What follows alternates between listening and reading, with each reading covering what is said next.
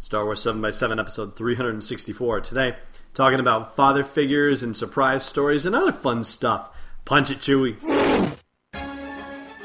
It's rebel-rousing fun for everyday Jedi. 7 minutes a day, 7 days a week. Join Alan Voivod for today's Star Wars 7x7 podcast. Destiny Unleashed.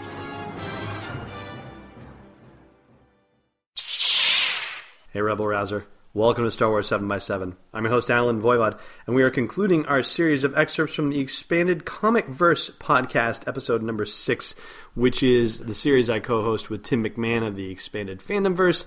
And if you've been listening to this series this week, then you've also heard Matt Moore, our guest this month, who is from the Comics with Kenobi podcast. That's the spin-off from the Coffee with Kenobi podcast. And this time around, we are talking about Kanan the Last Padawan, issue number 3. Let's see what happens from here when we cut into this slice of the episode. Let's talk about father figures, shall we?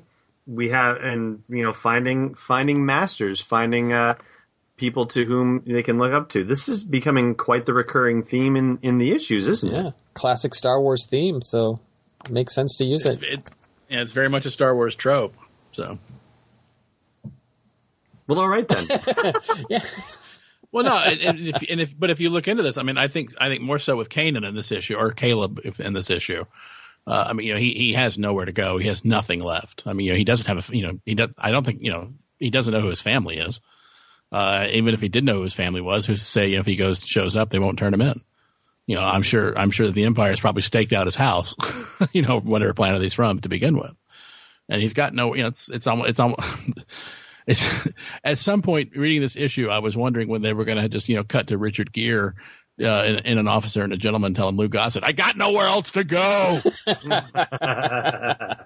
I'll tell you what, Tim, I'm going to jump in on this because you specifically had said, like we talked about this before, issues 1 and 2, and Matt, I'd love to hear your opinion on this.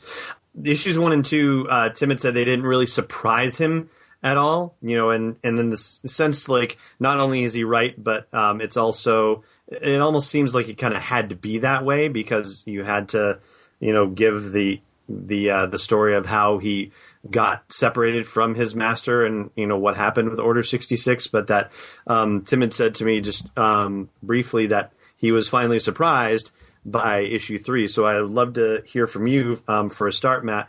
How have you felt about the first 3 issues? Like, have you been surprised at all by it, or has it all been kind of by the numbers? And then, Tim, I would also like to hear from you after that. What is it about the issue that surprised you? Well, the thing about the whole series is when this was announced, I was not surprised because clearly they wanted to have something that was going to tie Star Wars comics to Star Wars Rebels, at the same time tying the Clone Wars era to Rebels and onward into the original trilogy. But when this came out, I was, from the very first issue, I was very pleasantly surprised at how good it was, because I think everybody knew that the first issue was going to sort of be, all right, this is what happened, because we had an idea of how he became Kanan, because we all read A New Dawn, and that set up a lot of the background. But this is giving us a deep dive to see and experience it for ourselves, what he had to go through. And it was sort of like, it was almost like, we knew what was coming, but that did nothing to lessen the effect once it happened. At the end of that first issue, God, this is great. What Jedi life for me, ho, ho, ho. And you're there going, and then that second issue, it's like, and literally, it all hell breaks loose. And he's a kid, he's a dumb kid. He's got skills, he's got some talent, but he's not ready to go by himself. And issue 3 is where we really start to see how he is, we are seeing the foundation laid from how he becomes the last Padawan to begin his journey to Kanan the man, Kanan the gunslinger. Kanan the cocksure drinking, the cowboy Jedi they were calling him. Mm-hmm. Yeah, the cowboy Jedi, and I think in issue 3 you have to realize clearly some time has passed, because if you look at this, like on page 10 he's got short hair and his rat tail, and then by page 11 you go one page he's it's sort of jumping from panel to panel to panel, and all of a sudden he's got a nice little long hair. And he's sort of wearing that bandolier a la Chewbacca. So some time has passed, and he's learned his way around the streets, and picked up a lot of his he self-taught himself some stuff, but he's clearly been trailing Casimir. So I don't know. Just this issue is the one that sets us on the path to the Kanan we know in Rebels, and I was very, very happy with it. I mean, to my mind, I'll put it out there. I like all of the Star Wars comics. This is my favorite, and this is the one that I didn't think this was going to be my favorite. I thought maybe this would be like third favorite, even, or maybe the fourth favorite. This is the one I really enjoy reading, and I think it's because it's all brand new territory. It's a wide open book on what's happening here, because the Rebels itself is only we're only one season down on that. We're starting our second season. There's just a lot of potential for this one, and we'll see that coming up, because I think it's issue 6 or issue 7 is going to be an adventure set in the Rebels timeline, or in the Rebels period from the show. Oh, really? Wow. Now I have to pull that up because I wrote about it on Coffee with Kenobi. So, well, folks, go check out that link after we finish talking. And that's where we're going to have to stop today. For Tim's take on it, check out the Expanded Comic Verse podcast over on the Expanded Fandom Versus podcast feed. We have links at the blog post for this show's episode at sw7x7.com, and all sorts of other fun. It's a good long episode, so tune in.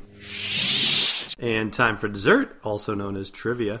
Dangerous and disturbing this puzzle is. Last time we asked you, what did the creature in the Death Star's trash compactor realize, prompting it to abruptly release Luke? Any version of the trash compactor kicking in will do just fine. Today's question, who, quote, paid the price for his, quote, lack of vision, according to the Emperor? Thanks so much for joining me on this episode of Star Wars 7x7. If you like nice men, leave me a great rating or review on your favorite podcasting app. It makes a huge difference in the life of a brand new podcast and helps me get in front of more awesome people like you. And don't forget to go to sw7x7.com for show notes and swag, plus our Star Wars breaking news Twitter feed. I am not a committee. I am Destiny Unleashed. This podcast is not endorsed or sponsored yet by Lucasfilm Limited, Disney, or 20th Century Fox, and is intended for entertainment and information purposes only. Star Wars, the Star Wars logo, and all names and pictures of Star Wars characters, vehicles, and any other Star Wars-related items are registered trademarks and/or copyrights of Lucasfilm Limited or their respective trademark and copyright holders. May the Force be with them. All original content is copyright 2014 by Star Wars 7x7. We hope you love it!